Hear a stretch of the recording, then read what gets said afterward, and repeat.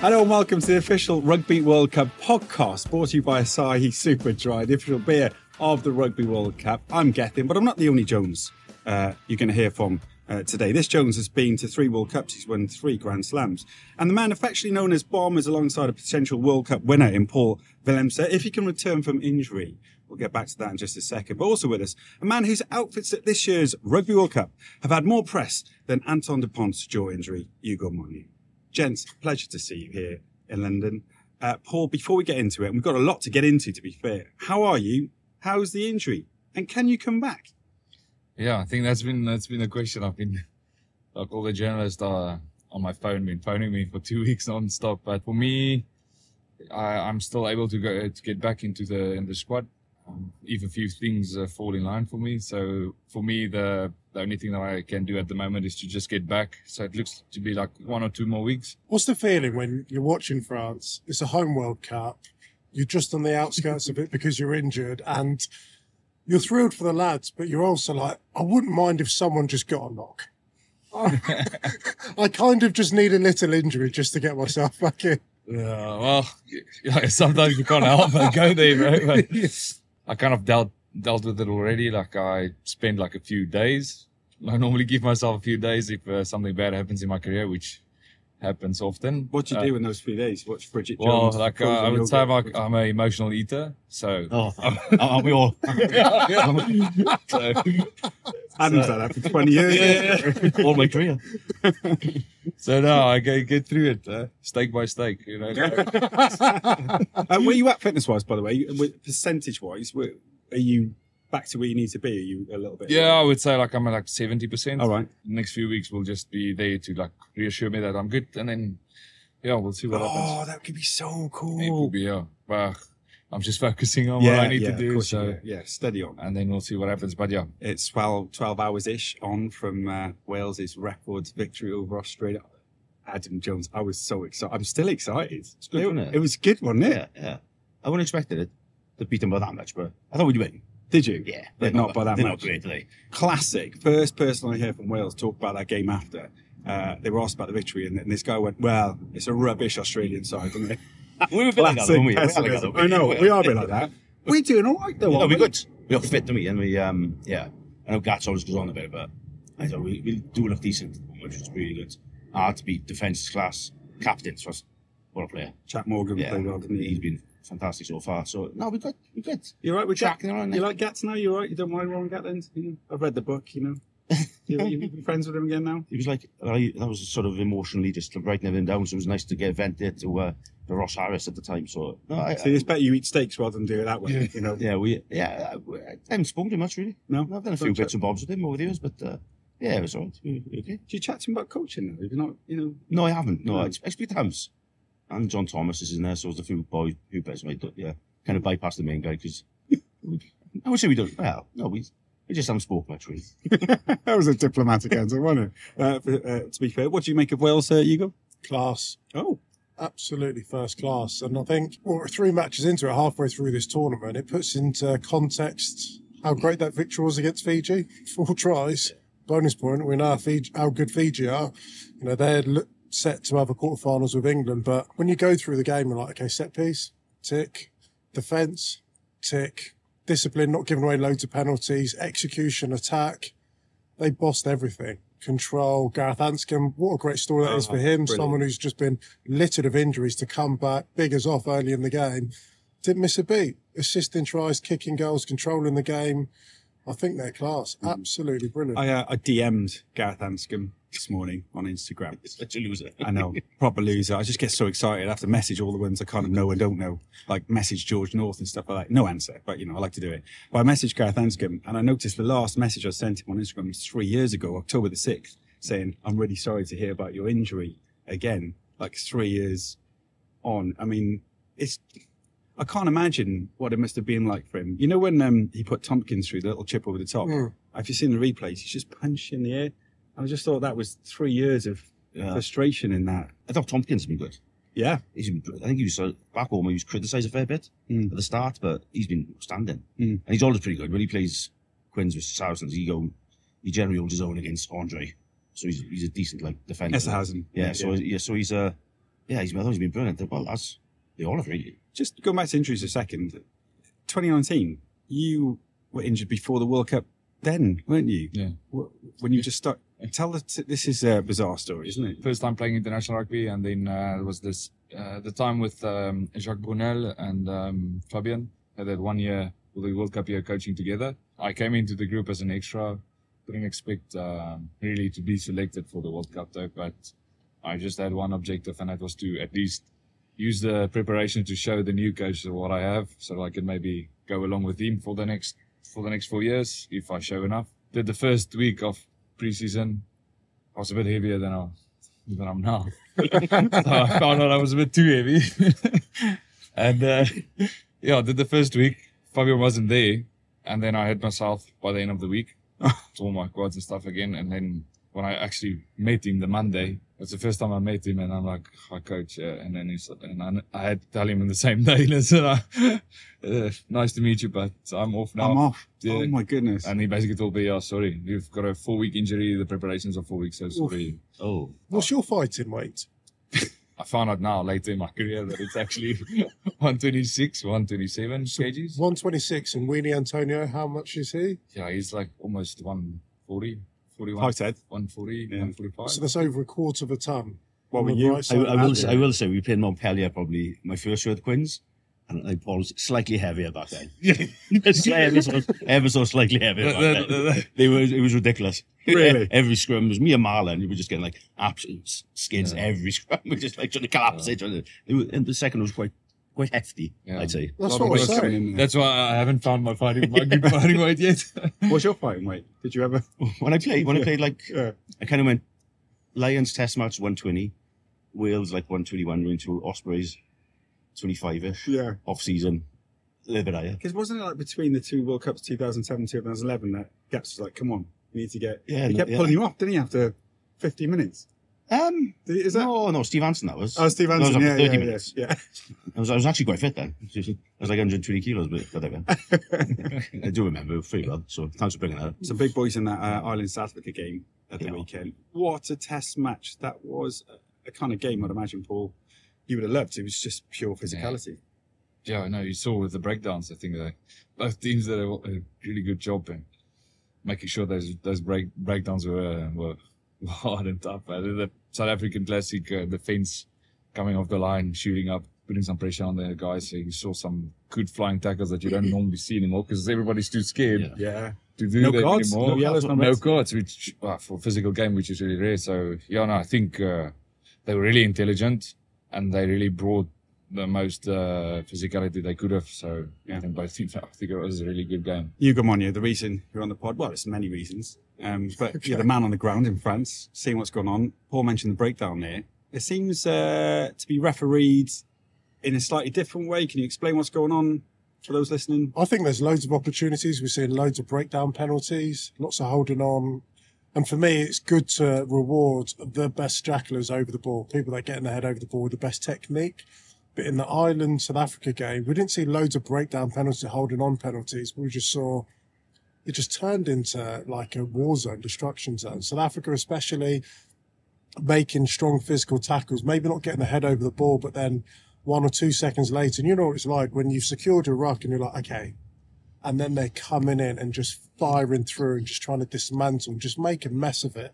Ireland, a team that like to play at pace, get through lots of different phases. So if you can slow ball down, disrupt it and make it hard for the likes of Jameson Gibson Park and Conor Murray's to run with the ball, they did a good job there. But if there was one question mark over Ireland, it was physicality. And I think they showed it in Paris that they can meet and match and in some positions actually better the most physical side in the competition. 7-1 split on the bench. They won 3 scrum penalties, I think, in the second half. Ireland did. I thought they were tremendous. But play that game again, you could get a different result because there really isn't much between both sides. Really was. Well, actually, in the end, it was points, boots, wasn't it? There's been a big call to bring Andre Pollard back. 11 points missed on the pitch. Is that fair? It's easy to jump. He's in the squad, though, isn't he? Yeah, He's in the squad. He's from Mark the Marks. So Yeah. interesting. Yeah, no, yeah. Are you going to swap with Dupont? I think you need the kicker, don't you? I think it's hard to watch, because especially as a forward, you want to go on there, dominate, and then your guy's not kicking the goals, whether it's Faf or the 10, so it was hard. But I think just on the break, I thought Ireland were brilliant. As soon as I guess it shows the value of just placing, not being isolated, but placing the ball the way you need to place the ball. You see when Ireland, South Africa carried and placed in, the inside threat then from Ireland was so quick, like Van der Fleer or Doris, it was unbelievable. So, I know South Africans, Can you just explain that from a coach perspective? Because it's such a good point, but to people who haven't played that elite level, what you talk about, the ball placement and taking away the threat. Generally, you don't want to, if you're carrying, say in the pod of 3, you want to place out generally because you don't jackal from the outside, because someone like Sean. So you don't want to run back in towards the right. No, you can't. Well, not just you want to place the ball out. Because Sean, for example, because all the threes are coming from the ruck side. Yeah. So they can quickly make a choice going in for it or folding. But you don't. So you really do from outside coming back in, because then you can create a problem on the defense. So that's why Ireland's so good. Detail around the breakdown. Pretty on the edge at times. That's how, and they manage the ref really well. But if the ball placement's always really good. There's a real fight to get it long, and then it's there for the 9. So they were outstanding for us on Saturday night. Yeah, on Manny Libbok, because there's been a huge conversation about him over the weekend. I think he encapsulates South Africa's development over the last 4 years. In 2019, set piece, take your points. And that was it, especially when you look at the semi-final against Wales. That was how it was limited. South Africa aside, on average, I think over the last 18 months, scoring over 3 tries a game. What Manny brings in attack is exceptional.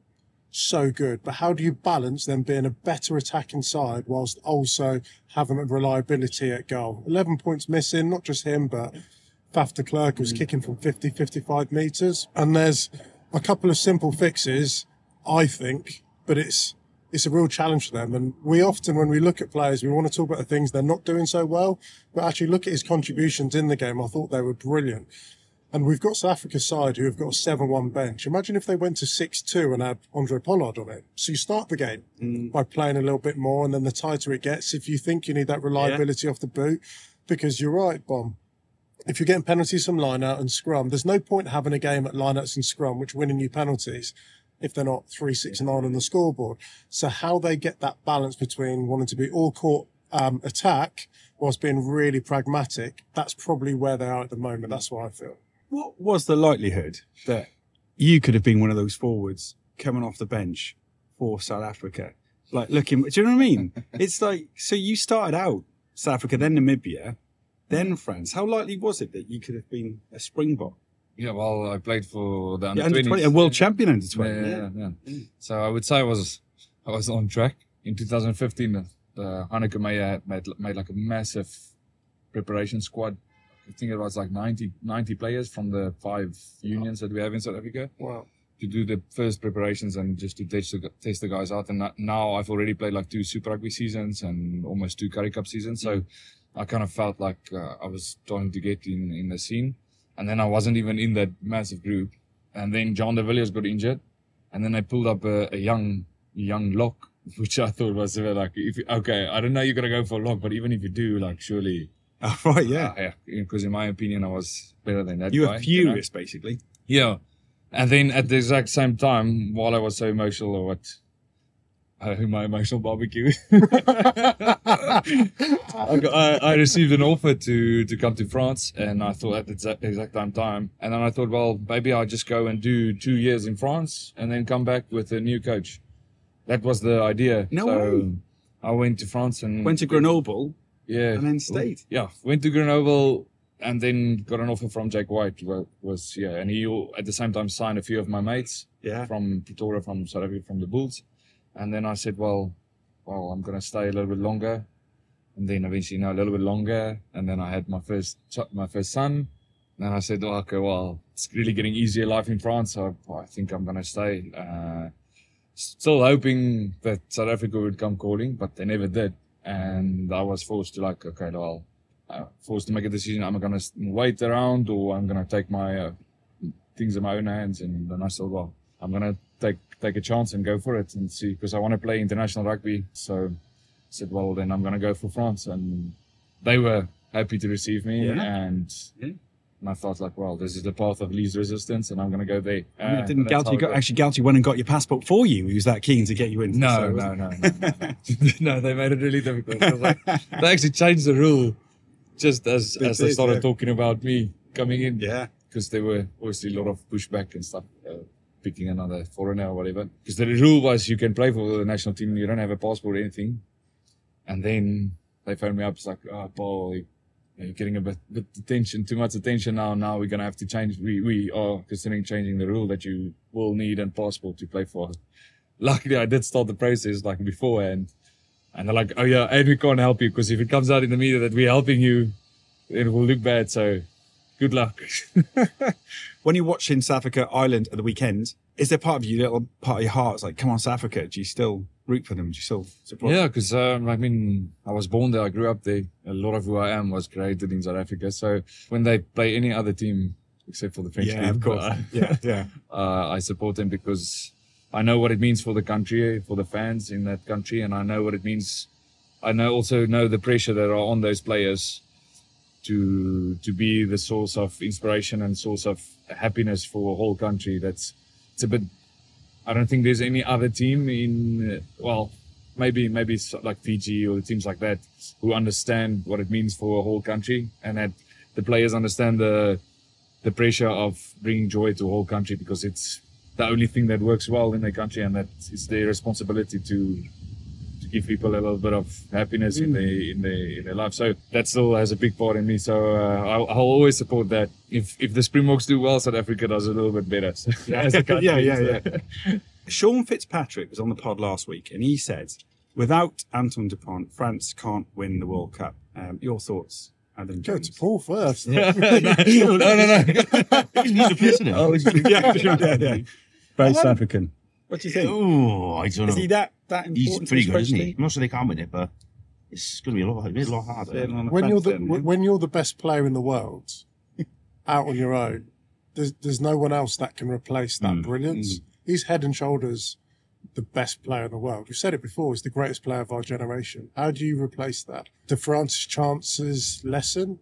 Of course they do. You look at the impact and the numbers. France with him in the squad versus when he's not in the squad. The stats are mad, aren't they? It's crazy, his impact. I mean, there was a wild number. In fact, if you just bear with me, I'm just going to get it up on my phone. Get on your TV notes. He's got his TV notes on there. There's a lot of TV you've got.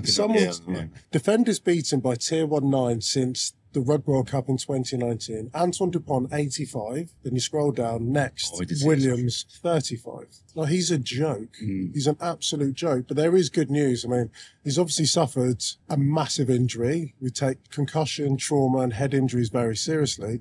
And he's going through the relative protocols as well as having surgery. So he has that mandatory 10-day period where he can't train or do anything. But according to the reports as of this morning, reporting Midi Olympique, he's back in with the squad on Thursday and starts his return to play back on Sunday. So as it stands, and if he goes through all those different levels and passes that fitness, he could be available for the World Cup quarter-final. And if an iconic man couldn't be more iconic, then watching Antoine Dupont dressed as Zorro playing in a World Cup quarterfinals. Like Hard and Hodgkin. Do you remember that? Anything's legendary status if he comes back. What's the crack with that? Can you wear a mask? So you can wear a mask. It's all done in line with World Rugby regulations. Yeah, because it has to be a certain thickness. Yeah, right. So I think it's 5 millimeters. The same way you see like people broken forearms. Can it be plastic? So he can't have something which protects him, but might be as a risk to another player. Paul, can we ask you? Is that what you've heard? Is there a chance he'll be back for the quarterfinal? Then, as reports suggest, At the moment, I'm not on the bus. I'm not on the World Cup bus. With the team, they dropped me off, so I'm busy doing my rehab before I can get back on. So I'm not in the loop as much. If there's anyone that can come back, I think it would be him. Be his face, wouldn't it? No. Sean say at the end of it when France win the World Cup, he really is an impressive player, and his mentality is also something else that makes him different. Yeah, what's he like as a captain? Because we don't hear a lot of him. We just see him. Brilliant. Like, I would just call him Mr. Neutral, because I've never seen him like really massively happy, laughing, or really sad or anything. It's like looks like he's just on top of it, like, yeah. Because I think as well Who would give the sort of last team talk for the game? Him? Oh, but luckily in our group we've got a few leaders in the group as well that came through. So we relax. Some other players will pick up and get the motivation, the classic French motivation going. If you were an emotional eater through times of trouble, how would he have dealt with this? What would have been the thing that he went to? You would have gone for an emotional barbecue at Paul's house. I honestly don't know. In my eyes, I think this would probably be one of his biggest tests, because having that type of injury, because it's a weird injury. Like you hurt your face. It's nothing that will influence your performance, but mentally it's there. Are you going to take a risk to play earlier and risk taking another shot? But the chances of you taking another shot exactly on that, it's really low. It's going to hurt though, isn't it? But it's not, for me, it's going to be a mental thing. Are you mentally prepared to do that? Yeah, and are you overcome that?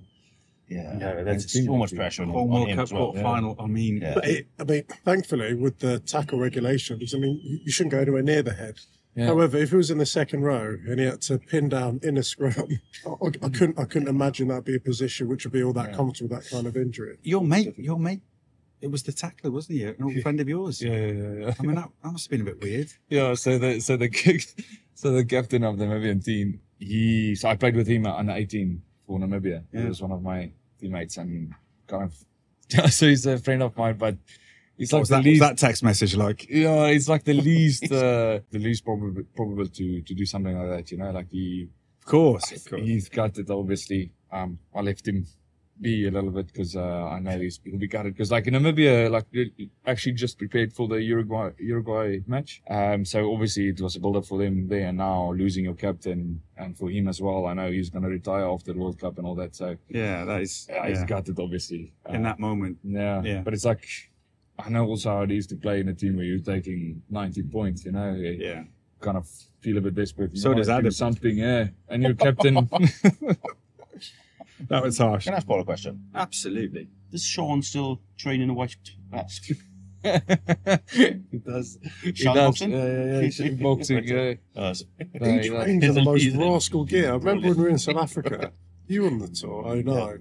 And on a day off, just went down, I think we just went down to the pool, and there was a gym just down there. I walk in, and Sean's in there in a white vest and a leather jacket, shadow boxing. I was like, I don't think the leather jacket is going to increase or help your performance on the pads, but he's a unique character. I love it. He was the white vest, tracksuit bottoms, shoes. Yeah. Mirrors in the Vale Hotel in the gym, where the women do Pilates, and he's shadow boxing next to these it's the best thing I've ever seen in my life. So it's not changed. He's going full out. He's fighting himself in them, right? Is he still doing it in Paul? Yeah. He likes staying active, so you'll see him sometimes. You'll see him in the gym doing his thing. Yeah. Sean Edge is a bit of a character. Shadow boxing in the gym. I feel like Galtier's the kind of man that would be next to him. Give it a go, Paul. He's a bit of a character as well, isn't he? No, I would say he's a different character. Oh, is he? Yeah. What's he like? No, obviously, I've had this talk with a few players in my career. Most of the head coaches are a specific species. I think it's you need to have a certain character to deal with the pressure and to deal with everything that comes along with the job. He's different and he has his certain way to do things. I think he's done a great job to make sure that he has a good coaching staff around him so that he's not in charge of every single thing all the time. What does he lead on, coaching-wise? It's mostly the guy that brings everything together, but then delegates. He's been under pressure this week, isn't he, with the whole Dupont thing? Yeah, which I felt was it's a little bit insane. It's trying to create something. Dupont thing is everything is pre-planned, and he explained it in the media. It's pre-planned. You have to change. This is playing Dupont against Namibia now, and should he have taken him off? Yeah, but he needs the play time. He needs the play time, and that was decided beforehand, and he would have come off on the 55th minute. And the thing is, as a coach, you need to stick with certain rules. Because that's the only way you can measure if that worked or not in the future. If you just go on a whim, I believe, then that whim is going to change and you're going to be more emotional some games or not. And then you can't come back. And because Galtier is really a stats-based coach as well. We've done a few things in our game plan because of stats. Statistically, this is the best outcome. And with our team, when we kick or whatever, when we do this is the results. We want like this. So the only way you can do that is if you stick to the plan, and I guess it's the same with your coaching style as well. You can only see if it worked or not if you've done it the same way, and then you adjust. So what are your key performance indicators that you measure yourselves again? Most teams normally have 3. It's loud and busy here in London, so hopefully we can hear you through it. But yeah, what are the things that if France do right, you end up winning the match? Well, kicking game for us is really important. Is that kick meters or amount of kicks? Kicking meters and amount of kicks, all those stuff comes together. And then as well, penalties conceded in certain places of the field is sometimes really important. So all the basic things, your set pieces and all that. But yeah, there's a few things that we concentrate on, which we base that we really want.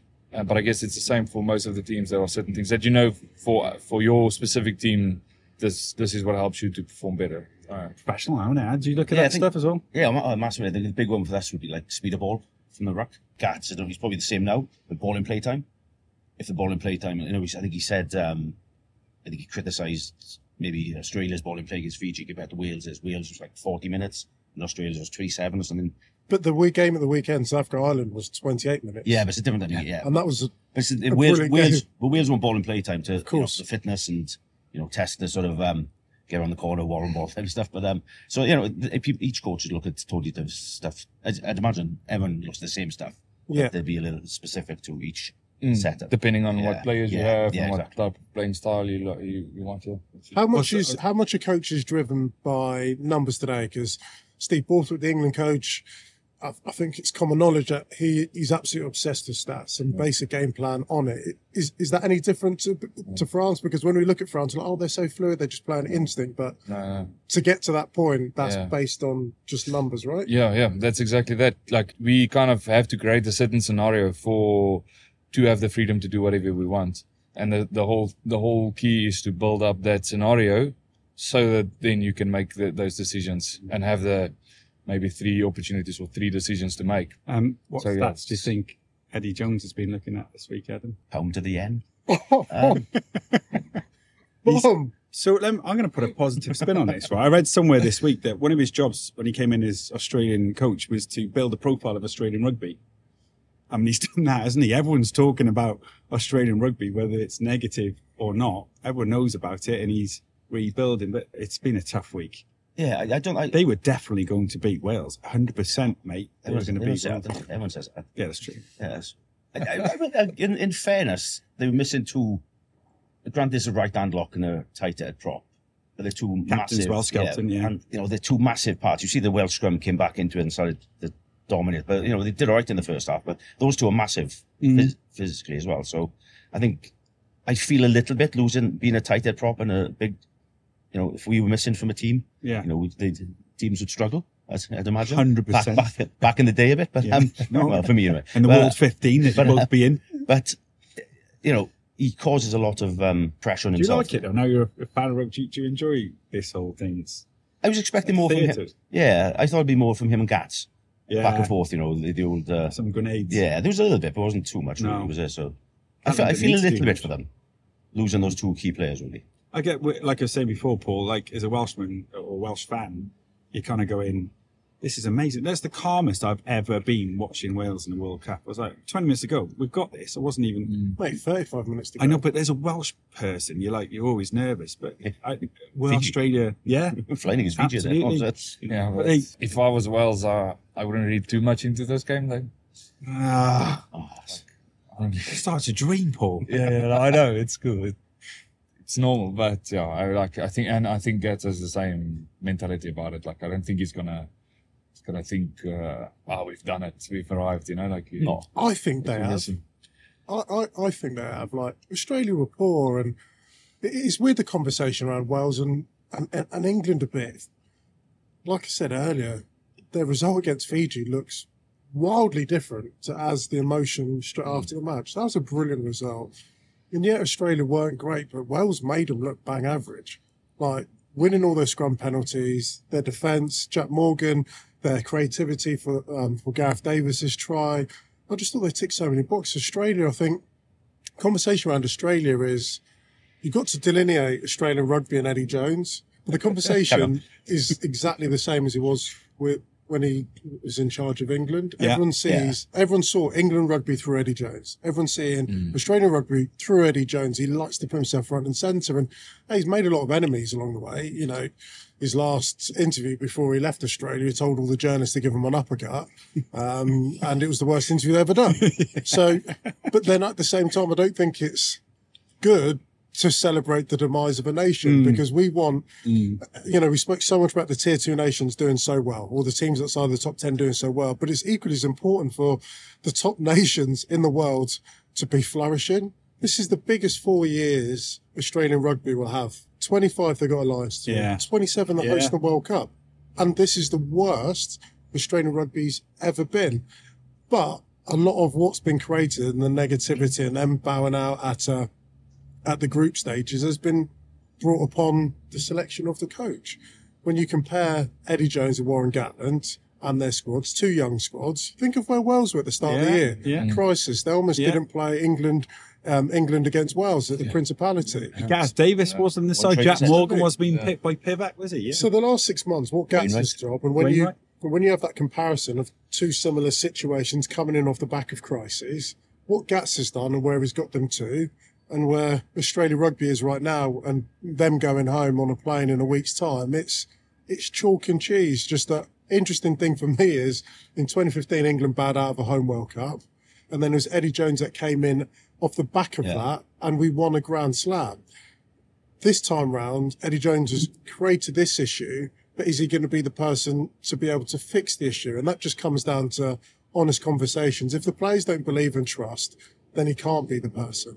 If there's the belief and the trust within the playing group and the board, then he'll stay on. But he's also got to ask himself and be honest with himself, is he the right man? Does he have enough energy? Can he take this team on the path which he set him out to be? My only frustration with some of the comments about Eddie is we've got this young squad which we're building. I totally get the experience, but the World Cup is not a development tournament. Do you know what I mean? Like Wales have got a young squad. There's other teams playing in the World Cup that have young squads, but we're here. We're here. So whilst we totally understand and respect that 27 Australia hosting it. So are you saying that Quade Cooper should have gone? I'm not. Michael Hooper should have gone just for a bit of experience to try and win those games? Well, I think you can twin experience and young players. Look at what Wales have done. The likes of Alan Wynne-Jones not being there, as an example, Tipperick, Ken Owens, Corey Hill, even. Do you know what I mean? That's 300-400 caps out, flooded it with lots of youth, but you have to get a balance.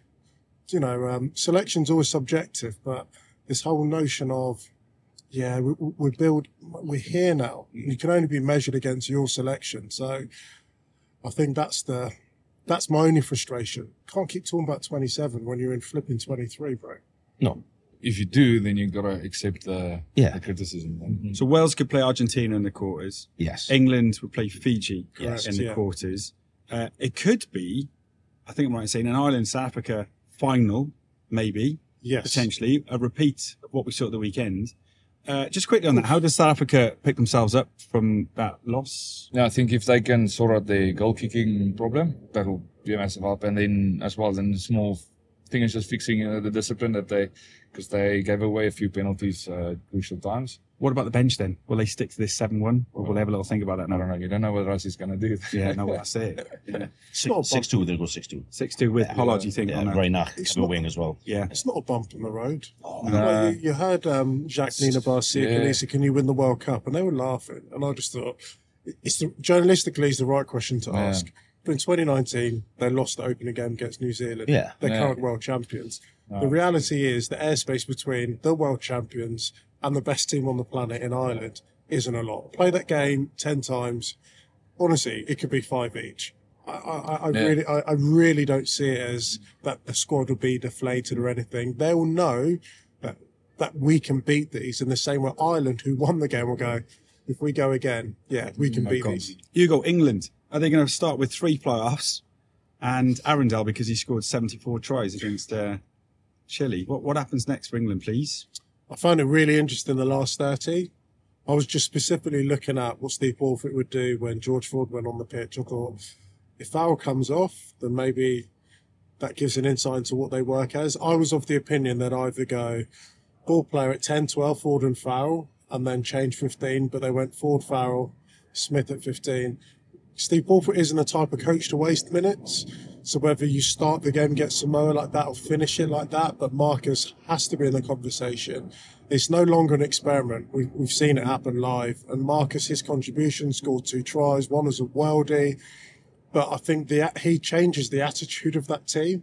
When you put the ball in someone's hands, if it's a Dupont or a Lewis Rees-Summit, everyone lifts in anticipation because you know they're going to do something or create something. And Marcus, with his speed, his footwork, and his creativity in those wide channels, I think he's a proper viable option. My back three would be Marcus at 15. Really? Yeah. Start with 15?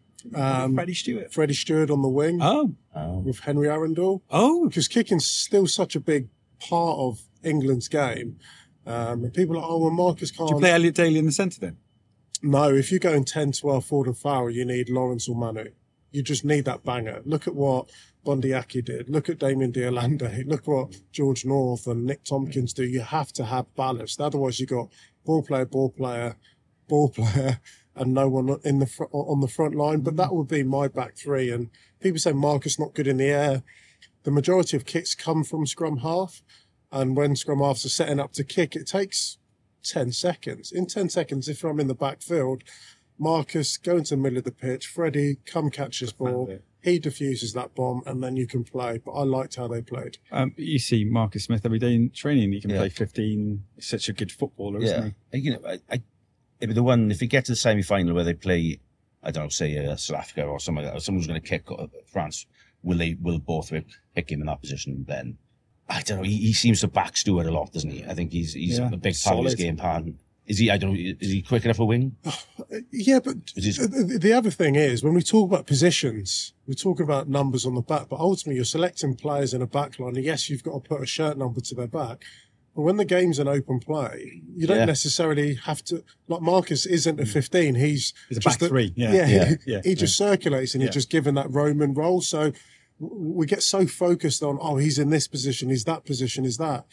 It's not like that. It's not like that at all. Well, New Zealand are the best proof of that. Of course. Everyone's so malleable and interchangeable. Yeah. So you're just picking players to be on the pitch to get them into the best position to have a positive impact. I'd love if they did pick him a fullback. Love it. I think they will. Like you say, from a fan's point of view, you just love watching them play, don't you?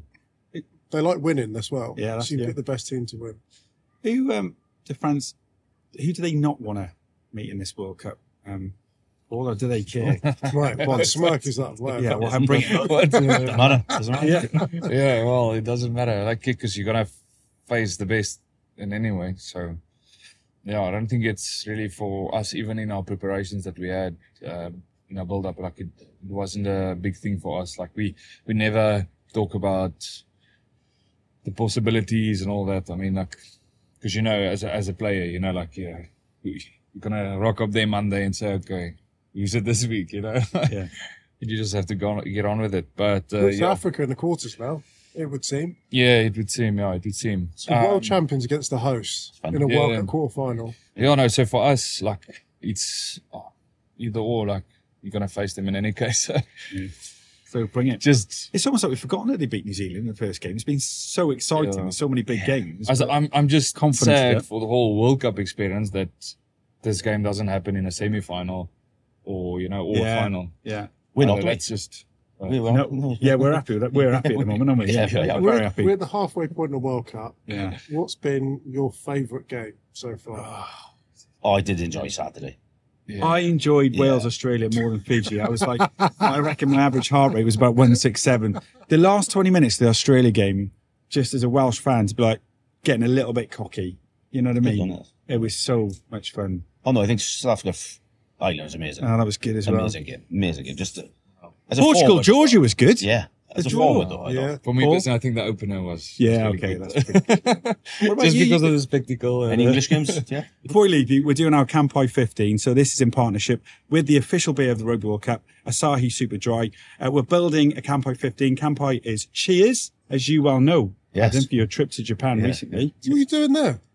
Work with. Oh, assistant coach to No, who? we are. Yeah. That's next week. Eddie Jones and Adam Jones are taking over. The two Joneses. We have a strategic partnership with Honda Heat. Oh. But mate, I don't get that because you had a strategic partnership with New Zealand. Nothing happened. Yeah. Well, I was just a player then, so I don't know much about it. Let's get back to the Campo 15. One player you would have He's like loved to have a Eddie drink Jones. with. Yeah, it might be Eddie Jones. Love to have a drink with. Might have played against them or not played against them. Give us an insight into someone that you've played against that really had a mark on you, stayed with you, good bloke, good player. I was lucky to play with Jerry back in the day. Guscott. Collins. Oh. Who? I thought we Jerry Guscott. No, Jerry. Because he liked the beer. Yeah, he was one of the greats. But The late greats, Jerry Collins. After every All Black game, he was kind of, he was one of the few. Him and Ali Williams, he was another very good fellow on the beer. Yeah. He was good crack as well. They were quite standoffish. There was a couple of them who would always come have a chat and have a beer, and they inevitably beat you by 40 points. So it was just like a bit of a lucky boys sort of thing. But it was those were good. I would like to, only because he said he'd like to have it with me, Dane Coles. Oh yeah. He mentioned a while ago he'd like to have a beer with me. So All Black hooker. I'd like to have a beer with him. He looks good fun. Will you let us know how you get on that beer? It'd be interesting to see. You sort it? Your connections? You could probably sort it. Yeah. Paul, someone could sort it. Yeah. I'd love a Jerry beer with Collins, when he first moved to Swansea, his boys used to tell some funny stories about a bit of a culture shock for him, like, All Black legend going to Swansea, and night he got out. introduced to a night out in Monye Street, didn't he? Good night, though. And He enjoyed Swansea, I think, Jerry. And Wales, I think, in general. Jerry Collins. Yeah. He's welcome in the Campo 15. What are you saying, Paul? Well, the last Six Nations, I had like a surprising nice chat with Alice Gang, and that was quite surprising for me because he was just taking over the captaincy and stuff like that. So I think if I could continue that chat, it would have been nice because I was surprised how nicely we had a chat, and I think that's why we do this Campo 15, because it's always someone you don't expect, Yeah, What's your perception of Ellis before you had a beer with him? Yeah, I would say it was way different. Yeah. Way different. Yeah. It was really different. So I was quite He's a nice surprised. fella, isn't he? Ellis Yeah. Genge is a brilliant Yeah, and that's what I saw because after the game I went to his stable because obviously they took a loss and it's like one of his first captaincy games. So I went over to him, I started chatting, and was really surprised. I was like, I was a a bit like that with you. Like when I watch you on the pitch, you're like quite mean, aren't you? Like, do you mean? What, me? But yeah. Nah, I don't Like, think so. look, quite hard looking. You've turned up today. It's so lovely. Isn't he lovely? Yeah, chilled. yeah. Well, I think it's. It's like Montpellier, isn't it? Just I can't take the rugby player home.